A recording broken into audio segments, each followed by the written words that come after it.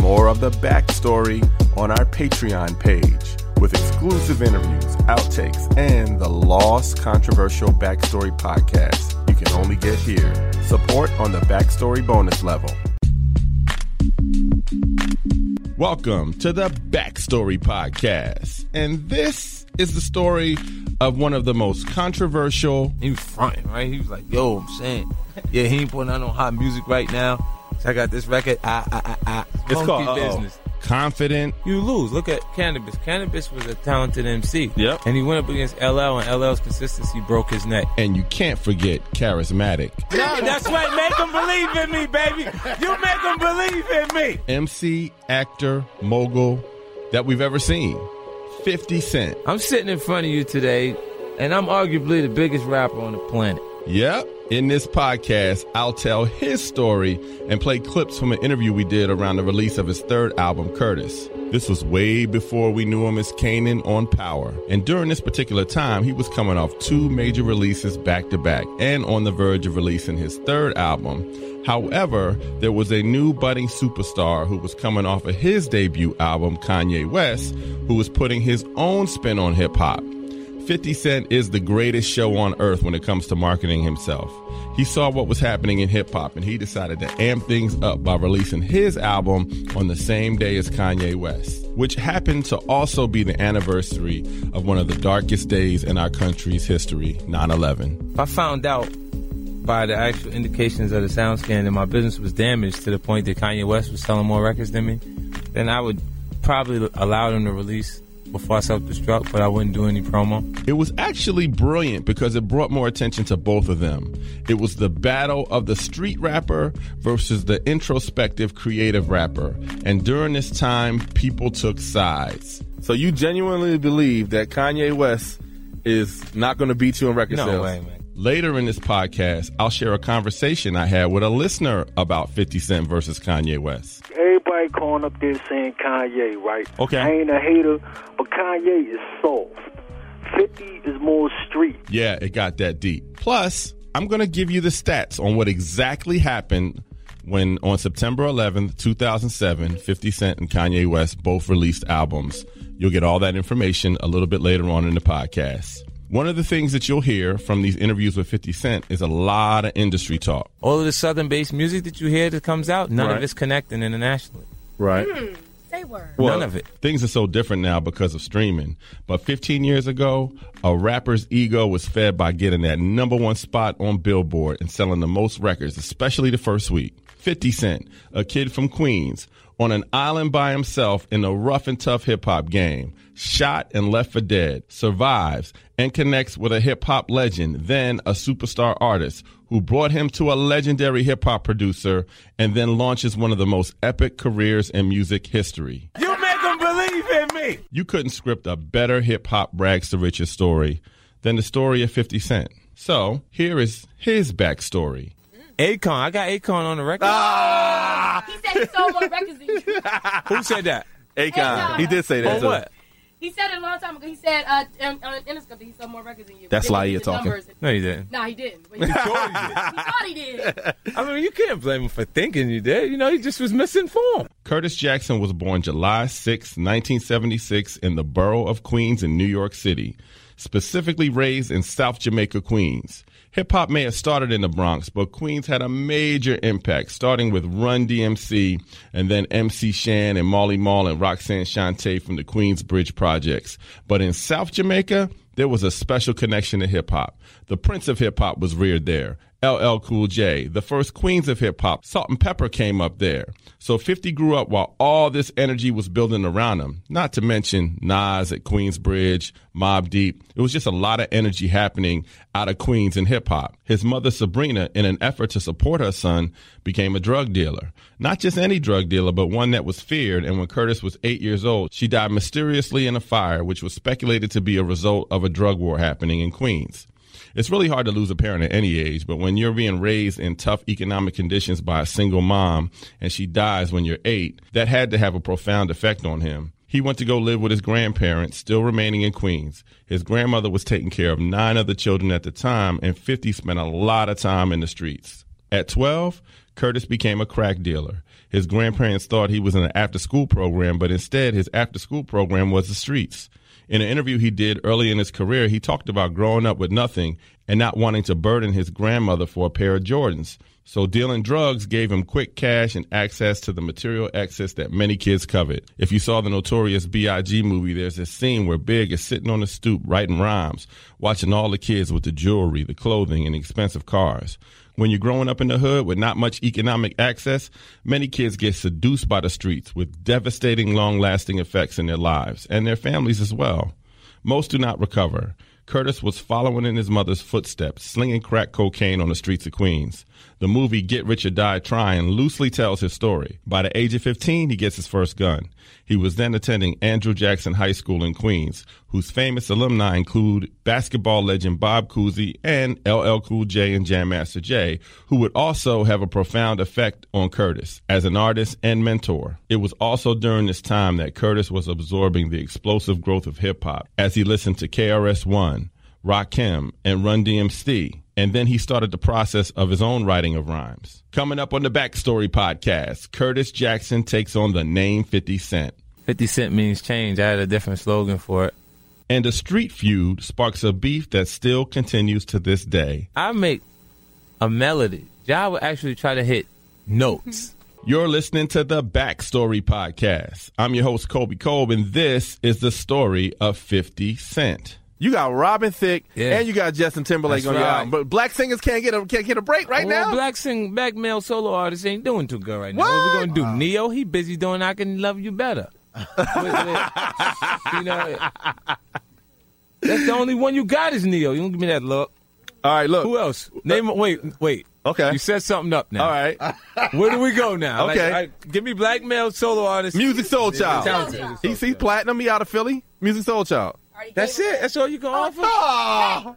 Tank, please don't go. Jay Holiday. As you can hear in some of these clips from my 50 Cent interview, he doesn't hold back on anything. So a 15-year-old drug-dealing Curtis Jackson, who, again, was being raised by his grandparents and keeping his drug dealing a secret from them, was attending Andrew Jackson High School.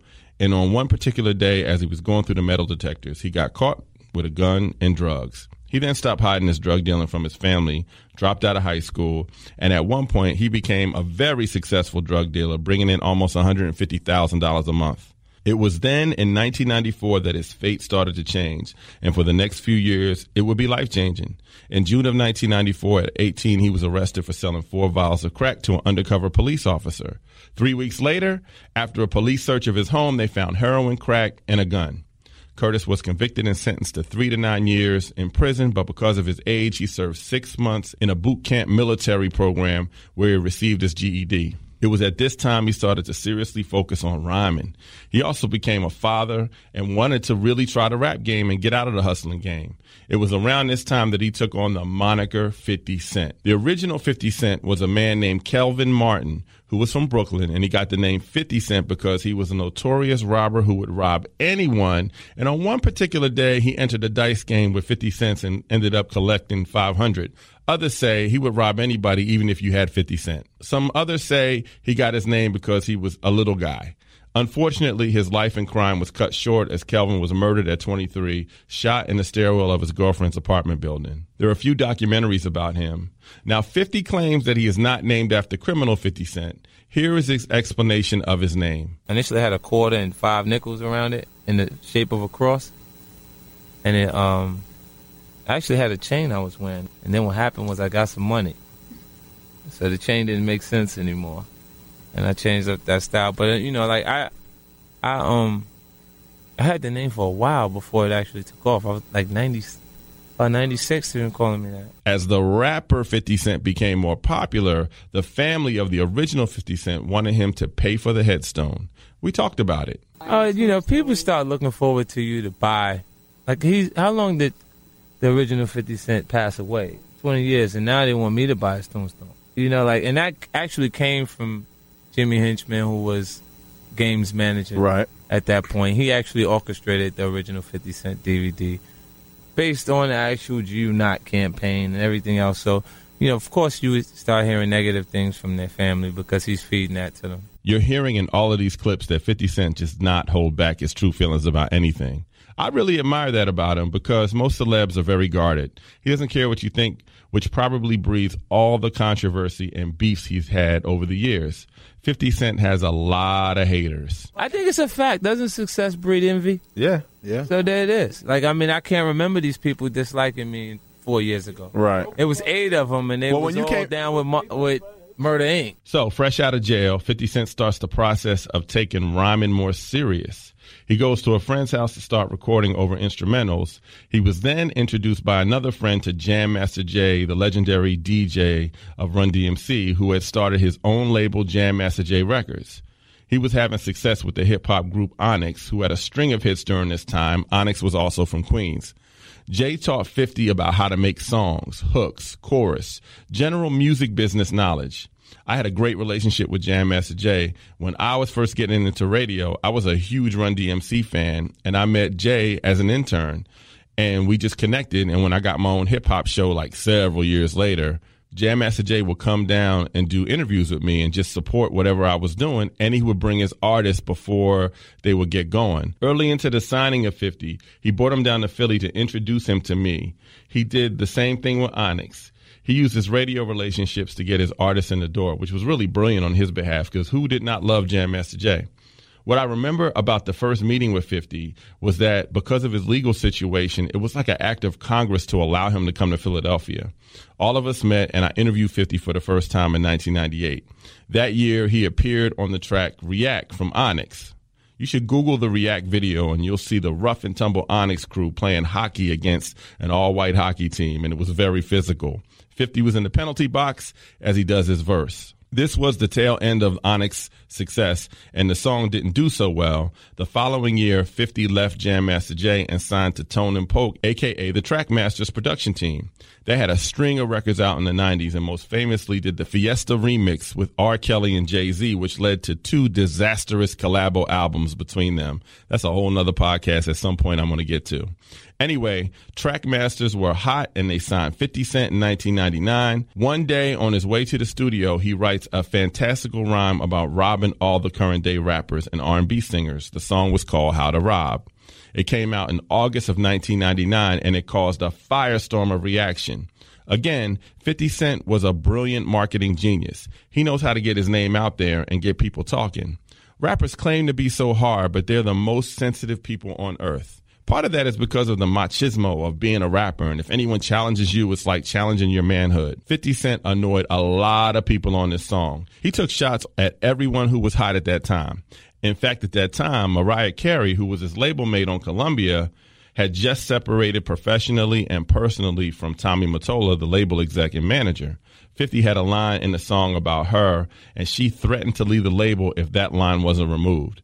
So he had to change it up, and he switched it to Mary J. Blige and Case, who were dating at the time. I mean, everybody responded. Even Jay-Z famously said after the song came out, "Go against Jigga, your ass is dense. I'm about $1. What the fuck is 50 cents? Wyclef, Big Pun, Missy, Sticky Fingers from Onyx, Ghostface Killah all responded. But if we go back to when you first started, when you put How to Rob out, although it was a joke, all the rappers got sensitive and serious about it. I never forget that. Like, I was like, I took it as a joke. It's a joke. Yeah, I mean, I'm not going to go rob you. You can't say anything more to clarify it being a joke than saying this ain't serious. Mm-hmm. Did you get any of that Whitney money from Bobby? No, you didn't do that? I was just making that was desperation, baby. This up-and-coming MC was infamous out the gate, but that resonated with young people. They didn't know much about him, but they knew he was a rebel. Nas invited 50 to open up on his Nostradamus tour, and 50 started to go across the country doing dates. He also spent a lot of time in upstate New York recording his first album, The World Would Never Hear. One song on this infamous album was called Ghetto Quran, and it was leaked in early 2000. This was a song about Queens drug dealers, and 50 was specific about all of them. Names, nicknames, and all kind of details and stories about them on wax. It was highly unusual for a song to be released like that. This leaked song caused a lot of street controversy. His never-released album, Power of the Dollar, was scheduled to be released in August of 2000. His first single was with Destiny's Child. It was called Thug Love. So actually, Beyonce did a song with 50 Cent before Jay-Z ever did a song with Beyonce. Interesting. You should Google that song. In the span of 10 months, 50 releases How to Rob to a slew of controversy. He goes on tour with Nas. He records his debut album. A street song, Ghetto Quran, leaks, causing a bad reaction from the drug world. His first single is with the hot up-and-coming group Destiny's Child with lead singer Beyonce. I mean, life was good for Curtis. People were talking about him. However, a feud would start with an established rapper named Ja Rule that would end up changing the trajectory of both of their careers. In 1999, Ja Rule was robbed of his chain and supposedly saw 50 Cent at the club with the person who robbed him. That's 50's version of the root of the beef. However, Ja Rule says 50 was mad because he didn't include him on the Murder, Inc. video shoot for Murder for Life from Ja Rule's platinum debut album, Veni Vidi Vici. Now remember, Ja Rule, Irv Gotti, they're all from Queens. Later that year, 50 Cent records a song from his album, Power of the Dollar, that was never released, that mocks INC Murder Saying. They would then cross paths at an Atlanta nightclub, and some sort of altercation occurred between their camps. In March of 2000, 50 Cent was at a recording session at the Hit Factory Studios in Manhattan, and Ja Rule came there, and another altercation occurred, and 50 Cent was stabbed. Ja Rule was arrested for that incident, and 50 claims it wasn't that big of a deal. Coming up on the Backstory podcast, more on this Ja Rule 50 Cent beef, plus 9 shots that changes everything. The car pulled up on the side of us. A guy got out the passenger seat of that car, came around behind it, and shot through the actual car. Then staggering success. I know, but it's like my album are like children. This is my third child. It's going to grow. So I'll probably be, my first child is 12 years old now. You know, it sold 12 million records. We are now in the year 2000. This was supposed to be a career-launching, defining moment for 50 Cent, but it was for all the wrong reasons. He was signed to Columbia Records. A new single was out with Destiny's Child, but this leaked song from his debut album called Ghetto Quran was creating a really bad situation for him on the streets. Remember earlier I mentioned that this song talked about Queens drug dealers by name and some of the things that were going on with them. On May 24th, 2000, a few months before his album was supposed to be released, 50 Cent was shot 9 times in front of his grandmother's house. What does it feel like to be shot? Is it a physical feeling? Yeah, it doesn't hurt as much as people imagine it hurts because of your adrenaline and how the shock of what's actually going on. It hurts after. The shooter was a former bodyguard for Mike Tyson named Daryl Hamo Baum. The Hamo stood for homicide. He was supposedly paid by a drug kingpin to murder 50 Cent due to his song Ghetto Quran. 3 weeks later, a different drug kingpin named Damian Hardy, the ex-boyfriend of Lil' Kim, murdered Daryl over some drug turf beef regarding the Lafayette Gardens projects in Brooklyn. Damian was sentenced to life in prison for several homicides, including Daryl Baum. I hope you're all receiving this message that crime clearly does not pay. Mike Tyson was so distraught over the murder of his close friend Daryl. If you Google Mike Tyson's post-fight interview in the ring after his Trevor Berbick fight, he talks about the loss of his friend. Now, there have been a lot of rumors about this particular situation, and supposedly the drug dealer that put the hit out on 50 Cent was allegedly responsible for the death of Jam Master Jay, but I'll get into that in a minute. Back to 50 Cent, who was shot. He spent 13 weeks in a hospital, and he learned while he was recovering that Columbia Records dropped him and refused to release his first album. I actually have a copy of that unreleased album. It's called Power of the Dollar.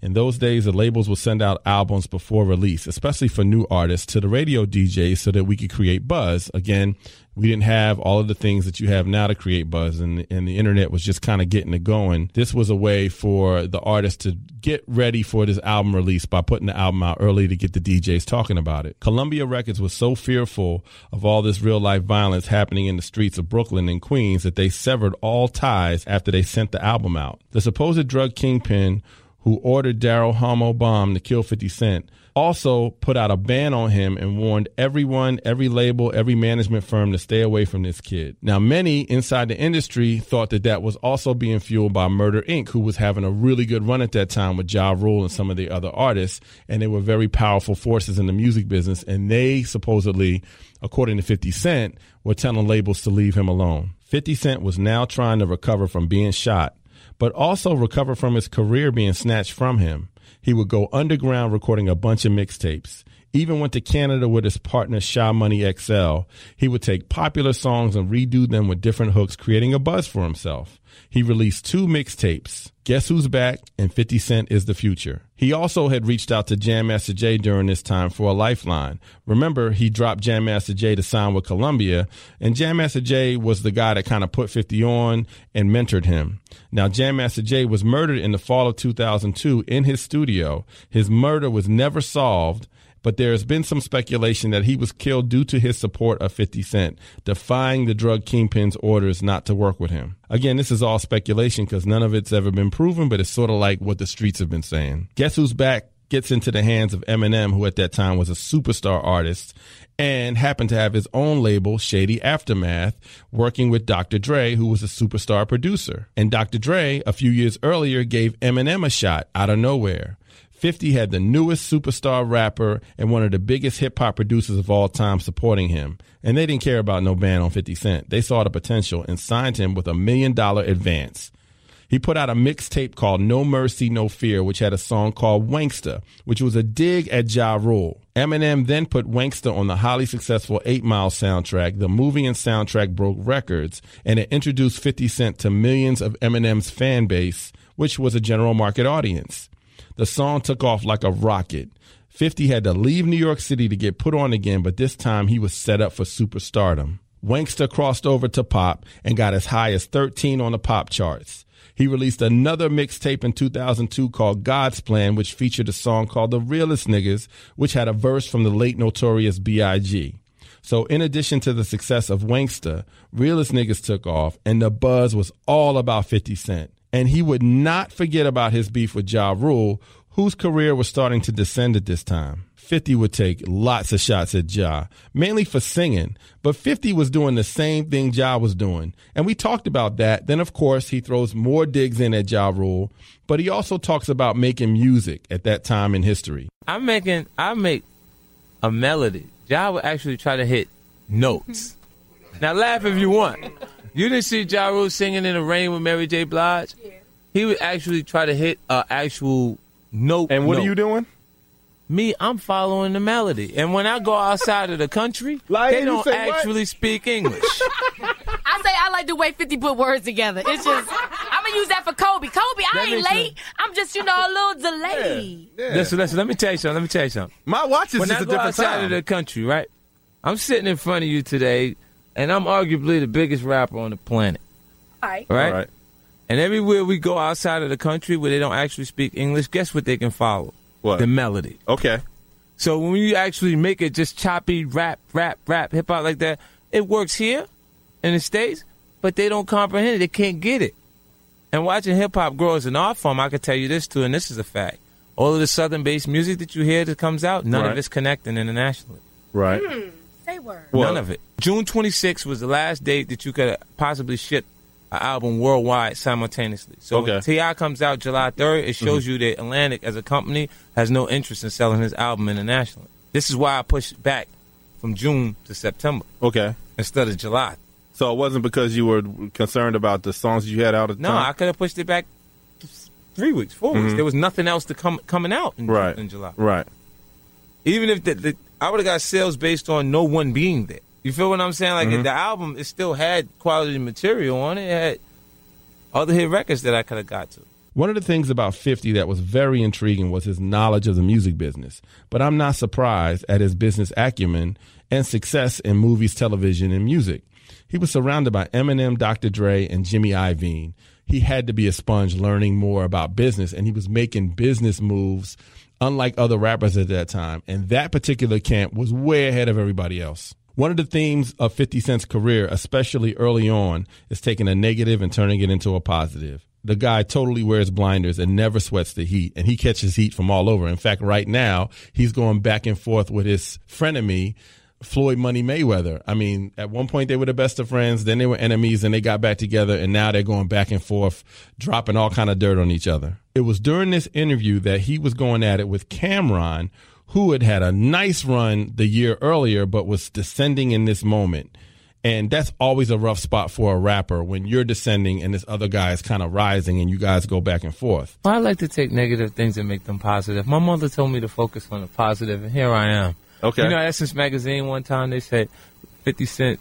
They called me. They said his Coca-Cola colored slanted eyes are enchanting. And I remember that. And I remember that because my mama told me focus on the positive. Mm-hmm. So you said, all right, well, I'm going to take it and I'm going to name my album Curtis. But my question to you is, why did you even acknowledge the dude when we see that he's not sold any records? Yeah, but he was great for me. I used him. I used him in a major way. Like, I used him. I went and made a deal at YouTube before I actually made the music video for Funeral Music. And then when he responded, he spent his money to make a decent music video. Right. And he made everybody. But I had my own film production, so it was just like. But it didn't benefit him. Like, it didn't at all. I guess because me and Bent, we were talking about it when it happened because, you know, Cameron totally self-destructed this year with everything that he did. Yeah, he did. He killed himself. But that's what happens. Like, artists, when you compete with artists that can remain consistent, can carry that consistency, you lose. Look at Cannabis. Cannabis was a talented MC. Yep. And he went up against LL, and LL's consistency broke his neck. Just like I'll break the rest of these rappers' necks at this point right now. As we get to the end of 2002, with 2 records killing the charts, right around Christmas, 50 delivers a gem, a song that would change the game. And that song was called In the Club. A pulsating Dr. Dre beat and a rhyme about celebrating in the club like it's your birthday. Who couldn't relate to that song? I would equate this moment with Cardi B in 2017 with Bodak Yellow and even Cardi B with I Like It right now. A song comes out of nowhere and it catches on with everyone. That was In the Club from 50 Cent. It was the #1 song in America for 9 weeks. That never happens for rappers. As we entered 2003, it was the perfect setup for his official debut album, Get Rich or Die Trying. The album was released in February of 2003, and it was everything the people expected. Great beats, good storytelling. It was the pent-up emotions of having a dream, then being left for dead on the street, then losing your record deal, then a rival rapper who was having tremendous success from your hood and his team go out of their way to block you from being successful in eating. This album had all that drama. It debuted #1, sold 900,000 albums in the first week alone, another 800,000 in its second week. That is a very light drop-off for a rapper. Usually you drop off more than 50% in the second week. He only lost like 10%. The album was fueled with songs like 21 Questions, Many Men, If I Can't, What Up Gangsta, PIMP, Patiently Waiting, and so many more, selling a staggering 12 million copies worldwide, 6 times platinum in the States. Again, he sold 6 million copies outside of the United States. Rappers weren't doing numbers like that at that time, unless you were Eminem. 50 was now a superstar artist. When you got this, I'm at the Mount, right? I'm at the Diamond. I got that bat, baby. I'm like Barry Bonds, right? There's 2 balls that went over here, 2 strikes. They trying to tell 50 he out, and then I get money. Money I got, I get it. As you can hear, 50 Cent lacks no confidence. Eminem gave him the opportunity, just like Dr. Dre gave Eminem the opportunity, to win on another level using his loyal fan base. At that time, I did a contest looking for 50 Cent fans to spend 50 minutes with 50 on my show. This young woman called in and said she had 2 50 Cent tattoos. Now, this was before we had camera phones. I just couldn't believe it. This was the kind of fan love he was getting. Now, what possessed you to put 50 Cent on your body? Because that's permanent. Yeah? Here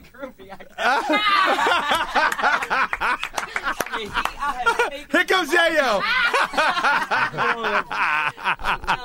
So does your boyfriend appreciate you got 50 Cent on your body? All right. Well, has any man that you dealt with? Yeah. What are they? So a man that you dealt with. Speak right into the mic. So a guy that you dealt with, like he's doing this thing, and he see 50 Cent all over your body. I'm sure he got to say something about that, right? Of course, because they can't compare. I mean, how's he supposed to feel when he can't measure up to 50 Cent? Wow. 50, you hear that? Hey, yo, technology. No, that's right. Make them believe in me, baby. You make them believe in me. Woo!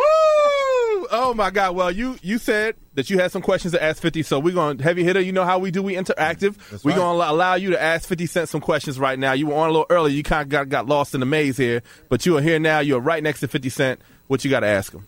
You got his hand on my leg. Ooh. Yeah. No, I'm kidding. All right, my first question, since we're talking about the tattoo, do you think I'm crazy for having 2 50 Cent tattoos? Well, I don't think you should. I don't think you're crazy. What? I think that, I've been infatuated with people without, you didn't have to call yourself a groupie either. Because I don't see any Kanye West tattoos on her. You understand what I'm saying? And I consider a woman a groupie if she responds to everyone that's in that position the same. not one person. And I've had, like early on, I've had people a girl that just walked past me to go to the store that I was infatuated with. Okay. Didn't know much about her, just thought she was beautiful. So there's enough references of me in the public eye for people to actually feel like they like me. Following his debut album, 50 would tour all over the world. He would start working on his second album in 2004, but something else was happening during this time, the rise of Kanye West. In 2004, Kanye released his debut album, College Dropout. Now, he was a breath of fresh air in hip-hop. His rhymes had meaning and a lot of positive energy, not taking anything away from 50, but it was just a different type of project. Kanye related to young black men and women in that time of life, coming out of high school and entering college. He wasn't talking about drugs. He wasn't talking about violence. He was talking about Emmett Till, black history, the reality of being a young black person who was not involved in the streets. He sold a lot of records, too. 50 Cent was a street rapper, and his second album, Massacre, was being worked on while most in hip-hop were lauding Kanye for the College Dropout. In March of 2005, 50 released his sophomore album with songs like Disco Inferno, the Scott Storch-produced Candy Shop, Just a Little Bit. The album sells over 1 million copies in its first week, sells over 5 million in the States and 15 million worldwide. A few minutes ago, you heard 50 talking about global success. He understood the business and what was happening. I'm sure he saw Kanye coming, and Kanye would release his second album later in that year of 2005. But 50 had a connection all over the world that Kanye had not yet developed. 50 was meticulous about his projects. In this conversation, we talked about leaking songs. Now, keep in mind, the leaking of Ghetto Quran led to him being shot. So we talked a little bit about leaking songs in 2005 versus leaking songs today. And then he went into a discussion about what was kind of happening in the music business. Put it like this, if you leak a record yourself with an intention, it's good. The timing, because you don't get a second chance at the first impression. Mm-hmm. When they let a record like that out on top of me, have like, what can I really do with my Robin Thicke record right now while my Justin Timberlake record's working? But there's nothing wrong with having multiple records on the radio that's hot. It doesn't matter. The multiple records, the multiple impressions are great. And this is what they should be doing with some of the new artists. That's like you got a guy like Soulja Boy. He got a record. He had a dance. Mm-hmm. He's in the black. Like, he done made all his money back for Interscope as a record company. Trust me, I see all his papers. I see where he at. Okay. You see what I mean? So he's in a positive space right now as an artist. And he wrote and produced the actual record. So he gets all the money. He's talented. Right. And he's done the kind of deal that makes them have their interests in mind. Mm-hmm. Because, they have portions of it. All right, we're going to talk about that. You know what I'm saying? But at the same time, when you see artists get to that point, I just want to say this to you, that they should invest in him by allowing him to have more than one impression before they put him on sale. Because he's going to flop when he go on sale like that with that one record. I'll be very surprised. Because I've seen Party Like a Rock Star have huge radio airplay and nobody go out to go get it. Yeah. And the kids enjoy Soulja Boy, but the kids don't got no money. You got to ask mommy for money. Later in 2005, on the heels of his two major album releases, 50, similar to Eminem a few years earlier, puts out a movie loosely based on his life story, and that was called Get Rich or Die Trying, the same name as his debut album. The people he had working on this movie were very impressive. Terrence Winter was the writer of the screenplay. He wrote a lot of the episodes of The Sopranos. He was also behind the TV show on HBO Boardwalk Empire. The director was Jim Sheridan, who was from Ireland, who had been nominated for 13 Academy Awards. Quincy Jones did the music. Now, everyone saw the success that Eminem had on 8 Mile and assumed that 50 would do the same with his movie, but this movie did not have that impact. In my opinion, they waited too many years to do it. It should have come out in between the first and second album, not after the second album as his career was starting to descend. Get Rich or Die Trying was considered a failure. Although they made the budget back, it just never matched up against 8 Mile, which had made over $100 million. This leads us to 2007, and this is really the time when you were hearing these clips from, and the release of his third album, which was called Curtis, which he moved from an early summer release to a late summer release and decided to drop it on the same day that Kanye West was dropping Graduation. Now, back in the day, it was sort of like this unsaid rule between rappers that if a big project was coming out, that they would stay out of each other's way. It's sort of like when labels are going for number one songs, they communicate to each other like, yo, I need this week to get this number one song going.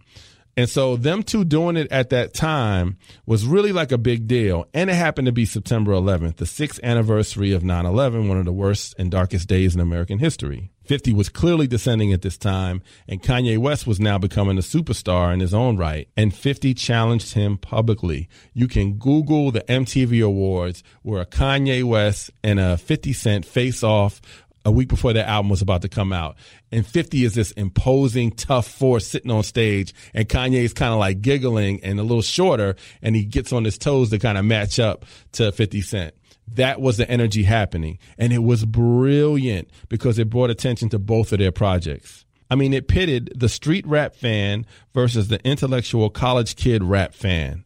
Most thought 50 was crazy to challenge Kanye, including me, but that didn't stop his confidence. So September 11th is a few weeks away, and you got an album coming out, and you've already put it on record because Kanye West has an album coming out. That if he sells more records than you are not going to record albums anymore.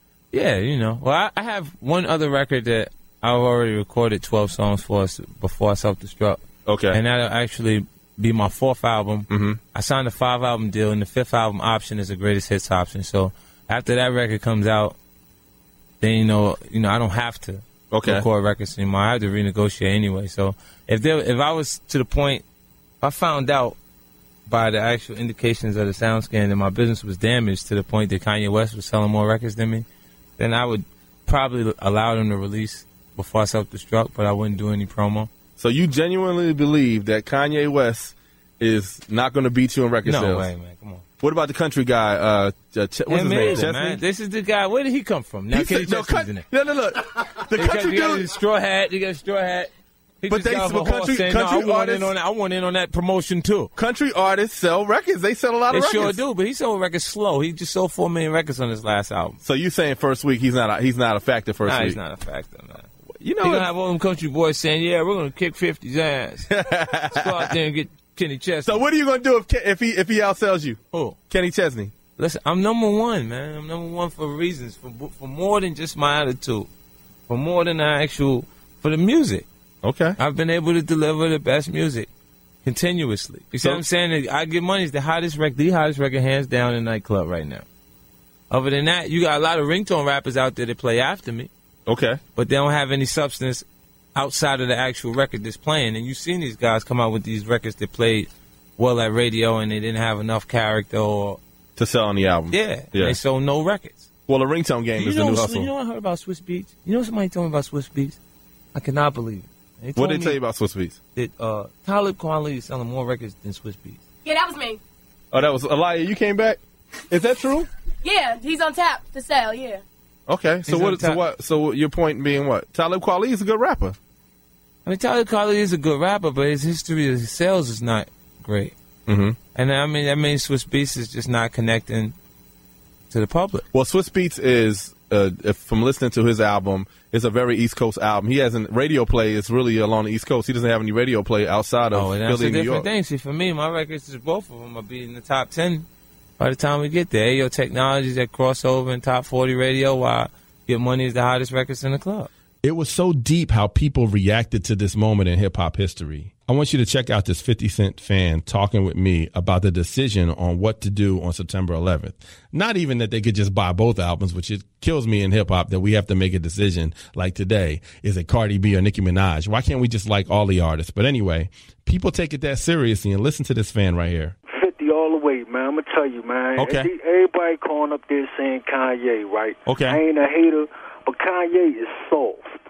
50 is more street. Man. Okay, so what's your definition of soft? Soft, listen to what he, all right, I mean, he more college, you know what I mean, college bound. And what's wrong with that? I mean, that ain't nothing wrong with that. I'm down for that higher learning, but at the same time, we want somebody that's going to... Why are you labeling it negatively by saying it's soft? He's soft though, man. Because you want to rap about going to college and education and stuff like that. That makes you soft? No, that's not what I'm saying. I'm saying that 50 is more into the streets. Okay. You know what I mean, I'm a part of the streets and stuff like that. I'm trying. What you doing on the streets right now, Rob? What you doing on the streets? Man. Yeah. Yeah. What, you a hustler? I do what I do. But Okay. you know what I'm saying? But out of respect for everybody else and stuff like that, they not, listen to the audience that's calling up there, man. Mm-hmm. You know what I mean? I know more females buy CDs. You know what I mean? That's a true fact. Okay. But at the same time, you know, we as men, we download, we do it the wrong way. But I'm going to the store, I'm buying that 50. My whole team, the whole park side. Your street squad, your squad from the streets, your the hard cats. Exactly, and it's a whole bunch of us. Okay. So 50, if we got to buy 2-3 copies, my man 50, you going to get that platinum. Okay. And that's real rap. You riding for 50 Cent, huh? Yes, sir. Because he talk about the streets. He talk about that street, and plus he can relate. He can get on that romantic stuff, but he keep it more street. Can I ask you a question, Rob? Yes, sir. Because and Ben is going to chime in a few minutes. I listen to both albums, and you know I'm a hip hop person. I like all kind of music or whatever, hip hop music. I remember you. I'm not feeling 50's album, dog. To be honest, it's not hot like that. No, you know what it is? It's like it's okay. It's not a bad album. Don't get it wrong. But his album, and you talked about the street thing. But when I hear his album, I hear gunshots. I hear I'm gonna murder you. I'm gonna do this, that, and the other. Drive to. But listen to me. I could have had the sneak preview. But listen. I'm just telling you. I'm giving you my opinion. So I just want you to understand that. Okay. And like when I listen to Kanye West album, I walk away from his album feeling better. Like I just feel better when I listen to it. Like, you know, music moves you. You know that, Rob. So you say exactly. So I'm just giving you my side of the story because when you say it's soft, I ain't no soft dude. I know you. No, listen to me. I'm making a point. I'm making a point so that when you say stuff like that, you understand everybody that's listening. I'm so far from a soft dude, but I like 50 Cent and I like Kanye West. But when it come down to listening and who has the better album, in my opinion, it's Kanye. I'm tired of hearing about how many people I'm killing, how many drugs I sold, all that stuff. Like at some point, you cats in the streets, because you a street cat, you guys are so smart that there's got to be other things that you could deal with than that. You know what I mean? And you know what? And you didn't say nothing wrong. And all my peoples is out here listening to you, man. You our favorite DJ, no bull. You know what I mean? And I'm gonna keep it real with you. But I wanted to keep it real with you because I just want you to understand that, brother. Something to drive to. I got you. That's what I want to know. And I'm driving to Kanye, you driving to 50. Exactly. And I still got both albums. Still going to buy both albums and to support both of those brothers tomorrow. That's what but I think Kanye has it's not even I think. In my opinion, Kanye has the better album. Okay, my man. Thanks for the call, though. We'll see. Yeah, we'll talk next week. And you call me if 50 wins. You call me up and say, see, the hard cats. We bought all the albums, son. Hey, that's right. All right, baby. The end result was that Kanye West had the better album and smoked 50 Cent. Graduation, Kanye's third album, sold 957,000 copies the first week. Now, remember, 50 Cent's second album did numbers like that. Curtis sold 691,000, but unlike his other albums, the sales plummeted every week. When it was all said and done, at a time when music sales started to decline, Graduation did 3 million plus and Curtis did half that. 50 Cent would then start to delve into more movie roles through his G-Unit Film Company, which put a show on the Starz Network called Power, which tells the story of a drug dealer trying to get out, but the game still pulls him in. 50 plays the psychotic Kanan, and Power has grown into one of the most popular shows on cable and the highest rated show on Starz. 50 continues to beef with anyone who wants to beef with him, whether it be the biggest people in the business or his frenemy Floyd Money Mayweather, who have the weirdest relationship in hip-hop. Started off as best friends, then became enemies, then became friends again, and now they are beefing and dishing each other's dirt. It's actually fascinating to watch that. But again, 50 Cent doesn't shy away from any controversy. This was the story of 50 Cent. Coming up on the next Backstory episode, the story of actress Gabrielle Union, as she talks about how a harrowing incident changed her life. Basically, when it happened, almost 10 years ago, because it happened during the course of a robbery. It was in all of the newspapers. I didn't have the opportunity to be anonymous, even though they don't release your name. Right. It didn't take a rocket scientist to figure out. Thanks for listening to the Backstory Podcast. Get more of the Backstory on our Patreon page with exclusive interviews, outtakes, and the Lost Controversial Backstory Podcast you can only get here. Support on the Backstory bonus level.